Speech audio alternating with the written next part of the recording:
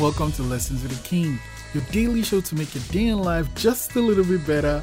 Today's lesson 326, keep learning.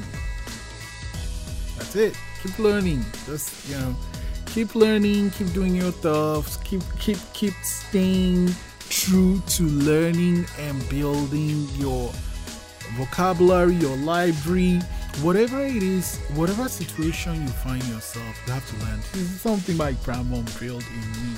It's like, okay, so something happened and you had a bad experience, but was there something you learned in the process? Yeah. Okay, so focus on that lesson and don't focus on that bad experience. That's one of the things that's helped me over the years, right? I see everything as a lesson and I use that to make myself better, and I don't focus on the bad or the good or whatever what the experience was. As long as I'm learning something there, it's good for me.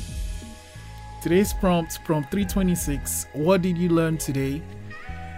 Lesson 326. Keep learning. I'll see you tomorrow.